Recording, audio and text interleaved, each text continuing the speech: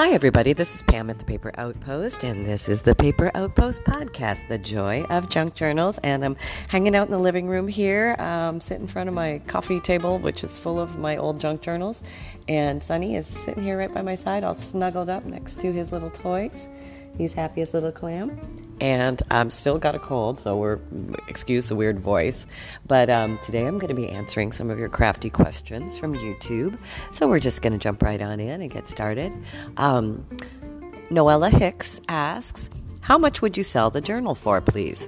And I think she's referring to my handmade diary that I showed on this just past Wednesday morning. It's called the Handmade Diary Tour, a peek at an old junk journal of mine. Okay, so... well, first thing, this journal is not for sale because it is my handmade diary and it has personal stuff in it, and I managed to get through 3 months of it and documenting things, so I wouldn't actually sell it. But maybe she's talking about in general. And so how much would I sell the journal for? Me personally, if let's say I didn't write in it and I just made a journal like that to sell, versus anybody making one and selling one, or maybe a new person starting out selling one. I'll tell you a little bit about my journal journey, selling journals, and how I decided on pricing. I think a lot of people might have these questions.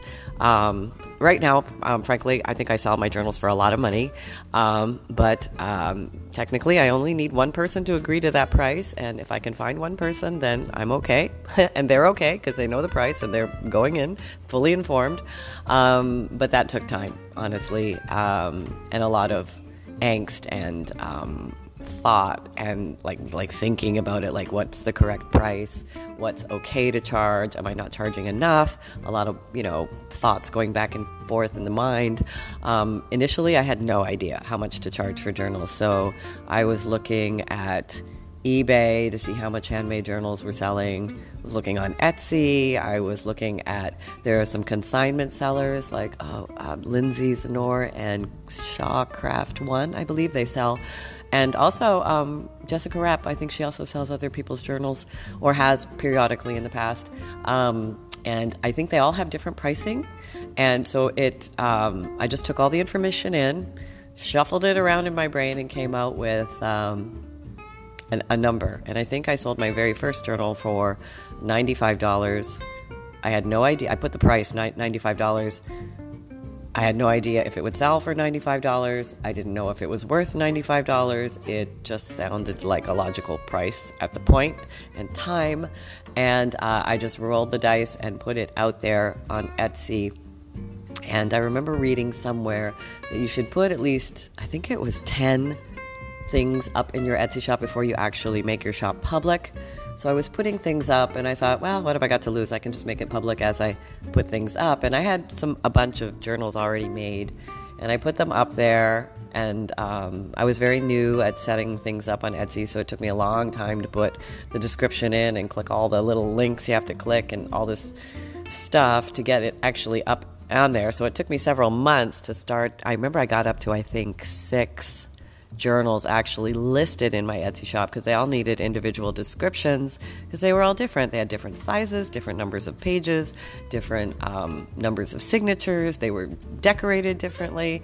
So it wasn't like I could just copy and paste every description one into the other. I had to custom tailor it to that particular journal.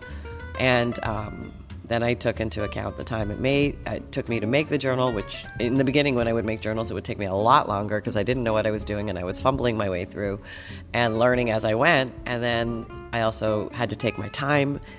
You take your time into account, you take your materials into account. Some journals will cost more just based on material usage. And I had like zero reputation. I mean, nobody ever heard of me. I was just like a little grain of sand on the beach. It's like, who is this woman? Nobody knows. And so there wasn't any of that going along with it. When you need mealtime inspiration, it's worth shopping Kroger, where you'll find over 30,000 mouth-watering choices that excite your inner foodie. And no matter what tasty choice you make, you'll enjoy our everyday low prices, plus extra ways to save, like digital coupons worth over $600 each week. You can also save up to $1 off per gallon at the pump with fuel points. More savings and more inspiring flavors make shopping Kroger worth it every time. Kroger, fresh for everyone. Fuel restrictions apply. $95 just sounded like a good place to start. And I thought, well, I'll put them up there, and if nothing sells, then I'll lower the price or that type of thing. And I remember I totally forgot about my Etsy shop, and I went on a little vacation. I came back, I know 2 or 3 months went by, and then all of a sudden I heard this very strange little sound. It was a cha-ching, and I did not even know what it was, but it was the sound of an Etsy sale coming through on my phone. And all of a sudden it dawned on me, oh my God, did I sell a journal? And at first there was exhilaration, and then there was sheer panic, because I thought, oh my God, I'm going to send my handmade journal, something that I made, and I was going to actually send it to somebody else who paid good money for it. And I became terrified. And I was starting to look through the journal to make sure it was okay, that it wouldn't fall apart, testing everything, checking that there weren't pages glued together or things weren't torn and out of place and all of this. And I must have gone through that first journal 100 times. And I thought, okay, well, that was very nice. So I finally packaged it up and sent it off. And I sweat and sweat and sweat and sweat. And I didn't know what to expect. I didn't know if the person was going to leave a review. I didn't know if I should contact them and say, did you like it? Or should I just let it be and let them make their own decision? And if they choose to, reach out and say something, or if they choose to reach out and leave a review, great, but don't push it. I didn't know. I don't know. Who writes the rules on these things? Nobody knows. And so then, not long after that, I don't exactly remember the time frame, but it wasn't like maybe a week. No, maybe not even, maybe a couple of days to a week. All of a sudden the cha-ching happened again. And this time I took a look to, see who bought it. It was the same woman. She bought another one for me. And I felt so relieved, because I thought, okay, if she was willing to buy a second journal from me, she must have liked the first one.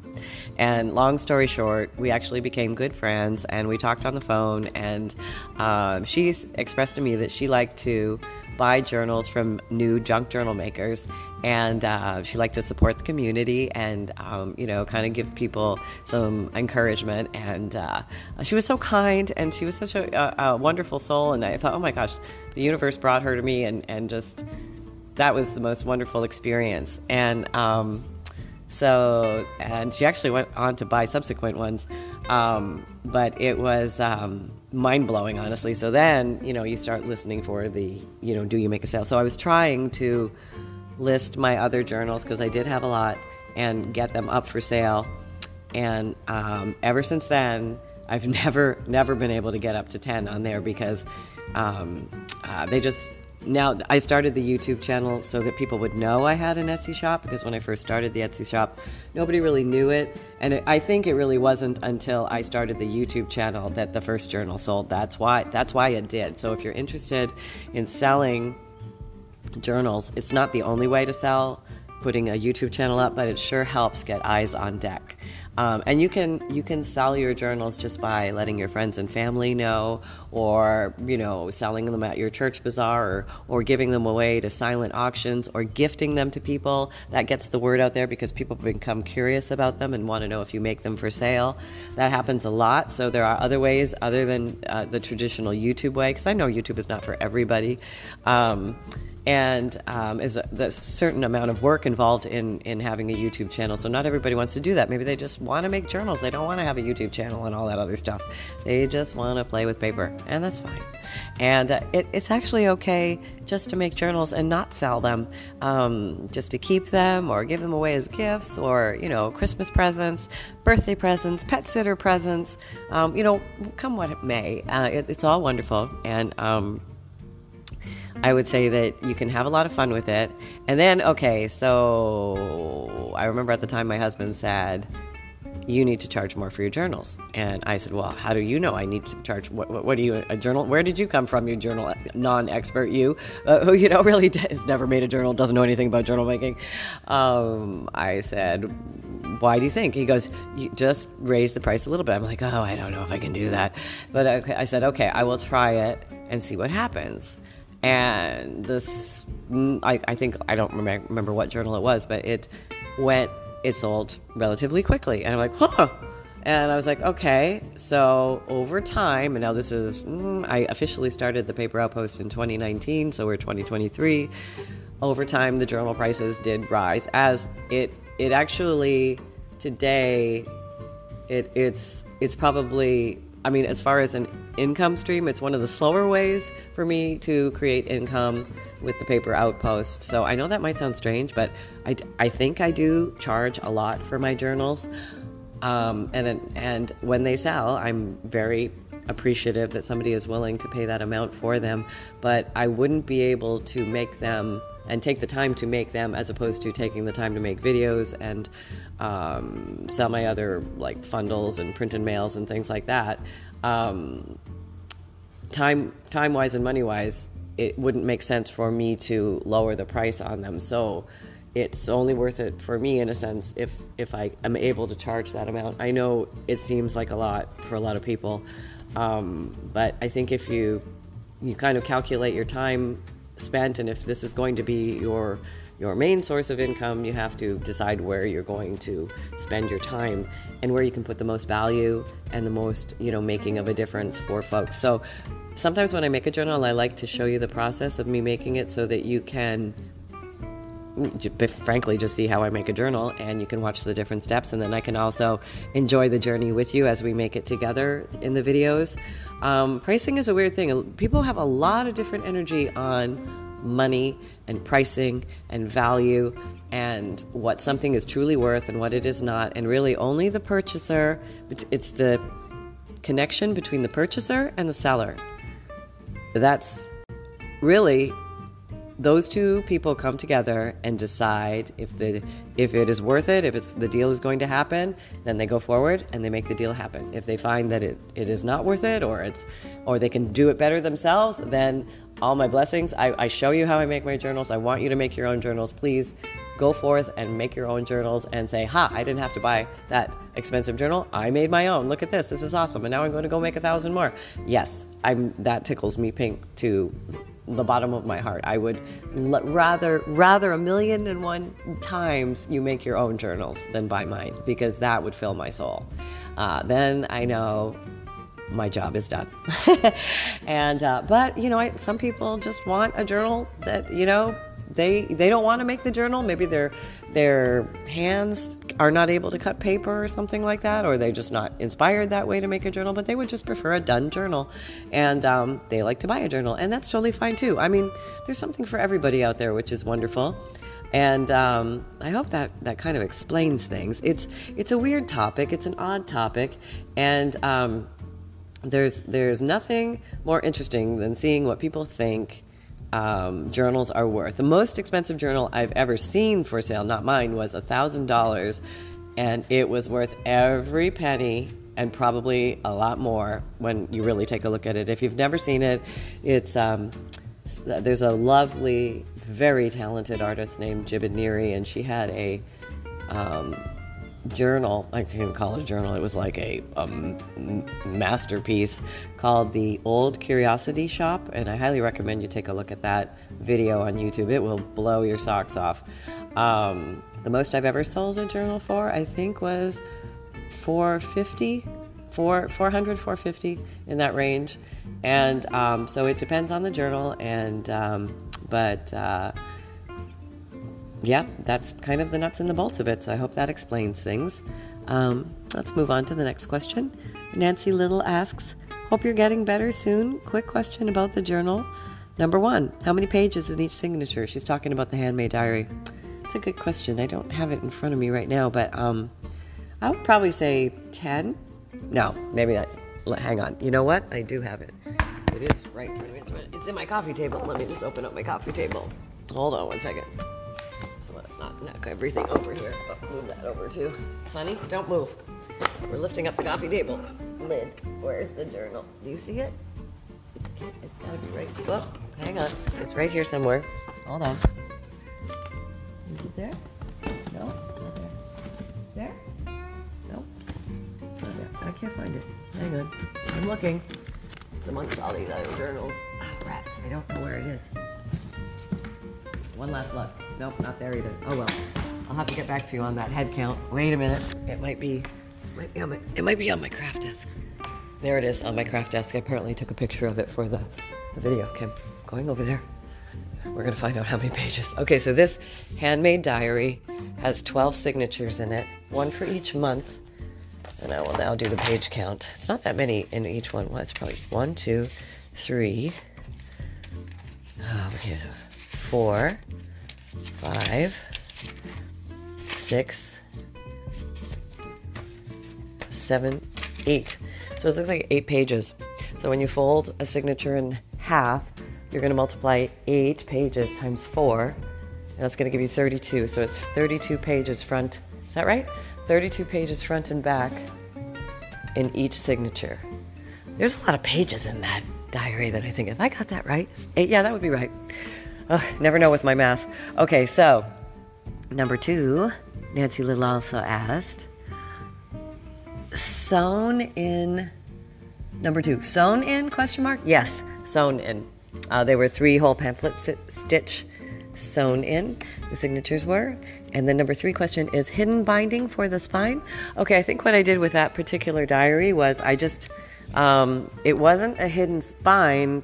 Well, I guess it is a hidden spine because you can't see the strings, but basically I constructed the journal out of a cardboard box, and then I just sewed the signatures with the 3-hole pamphlet stitch into the spine, but then I covered the cover with white bed sheet, so you cannot see the strings. So voila, you have a hidden spine that way. It's pretty easy to do. And let's say you've covered your front and your back cover, and then you have your spine, which you've sewn, and your spine, and then let's say you're using an old book cover, and you are sewing your signatures using the 3-hole pamphlet stitch into the spine, and then the strings are showing, and you've decorated your front cover, you've decorated the back cover, you haven't decorated the spine because you're thinking maybe I want to show the spine, but now all of a sudden you think to yourself, I wish I would have done a hidden spine.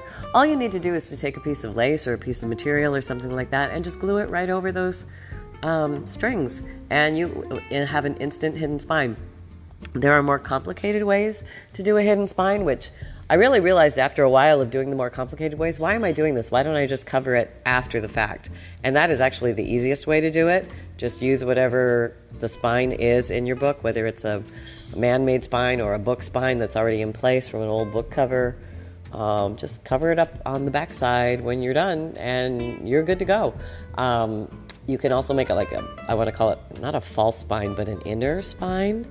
Let's say you want to preserve the exterior spine of your old book cover because it's really cool. Maybe it's got some pretty gold writing on it, or maybe it's made of leather, maybe it's beautiful and you don't want to cover it up. You want to save that. Then you would use the extra fancy inner extra spine technique, which is not hard to do. I show you that in some earlier videos.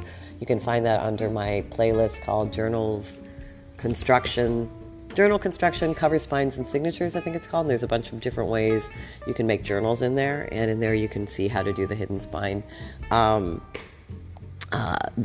inner one. Okay, I should probably make that distinction in the title of them. Janie Anderson says, I have inherited some beautiful beads. Will you show various ways to use beads in your junk journal? Sure. Well, since I can't show you because we're on a podcast, we'll just talk through it. Obviously, you can use them for spine dangles, spine jewelry. You can thread them onto the strings on your spine, which looks really pretty as you're sewing your signatures in. You can use them as baubles on the end of tassels. If you have a journal sash or a journal wrap that wraps around and then you want to put some bobbly things on the ends of those, that's nice. You can also use them as page tabs. You can put them on safety pins and pin the safety pins onto pages or onto fabric, page tabs, things like that. There's just so many fun things you can do with beads. You can bead right onto a page if you have those little tiny glass Czech beads, Czechoslovakian beads, or that type of thing, the glass beads. Beads are fun. Beads are just frankly fun when it comes to journals. It's so nice that you can bring so many different forms of art to the world of journal making. Beads, quilting, sewing, painting, drawing, any kind of artwork really you can bring to the world of junk journals. So I think I think those are some fun things that you can use beads for, yes. So don't get rid of your beads. Just think outside of the box and have some fun with your beads. And you could even use them to decorate. Wouldn't it be pretty to have strung beads glued onto the front, like tiny beads glued onto the front of a journal, and then maybe you could make designs out of them, like flowers and things like that. Wouldn't that be cool? That would just be so cool. Now I want to run off and do that because I have a whole pile of beads. I just need the eyeballs to be able to thread them again. Those I don't have so much anymore. But I hope you're having lots of fun out there. Sunny and I wish you all the best. Big hugs and cuddles from us. And we'll be talking to you very soon. Keep creating with reckless abandon. Keep having fun out there. And take care, everybody. Bye-bye.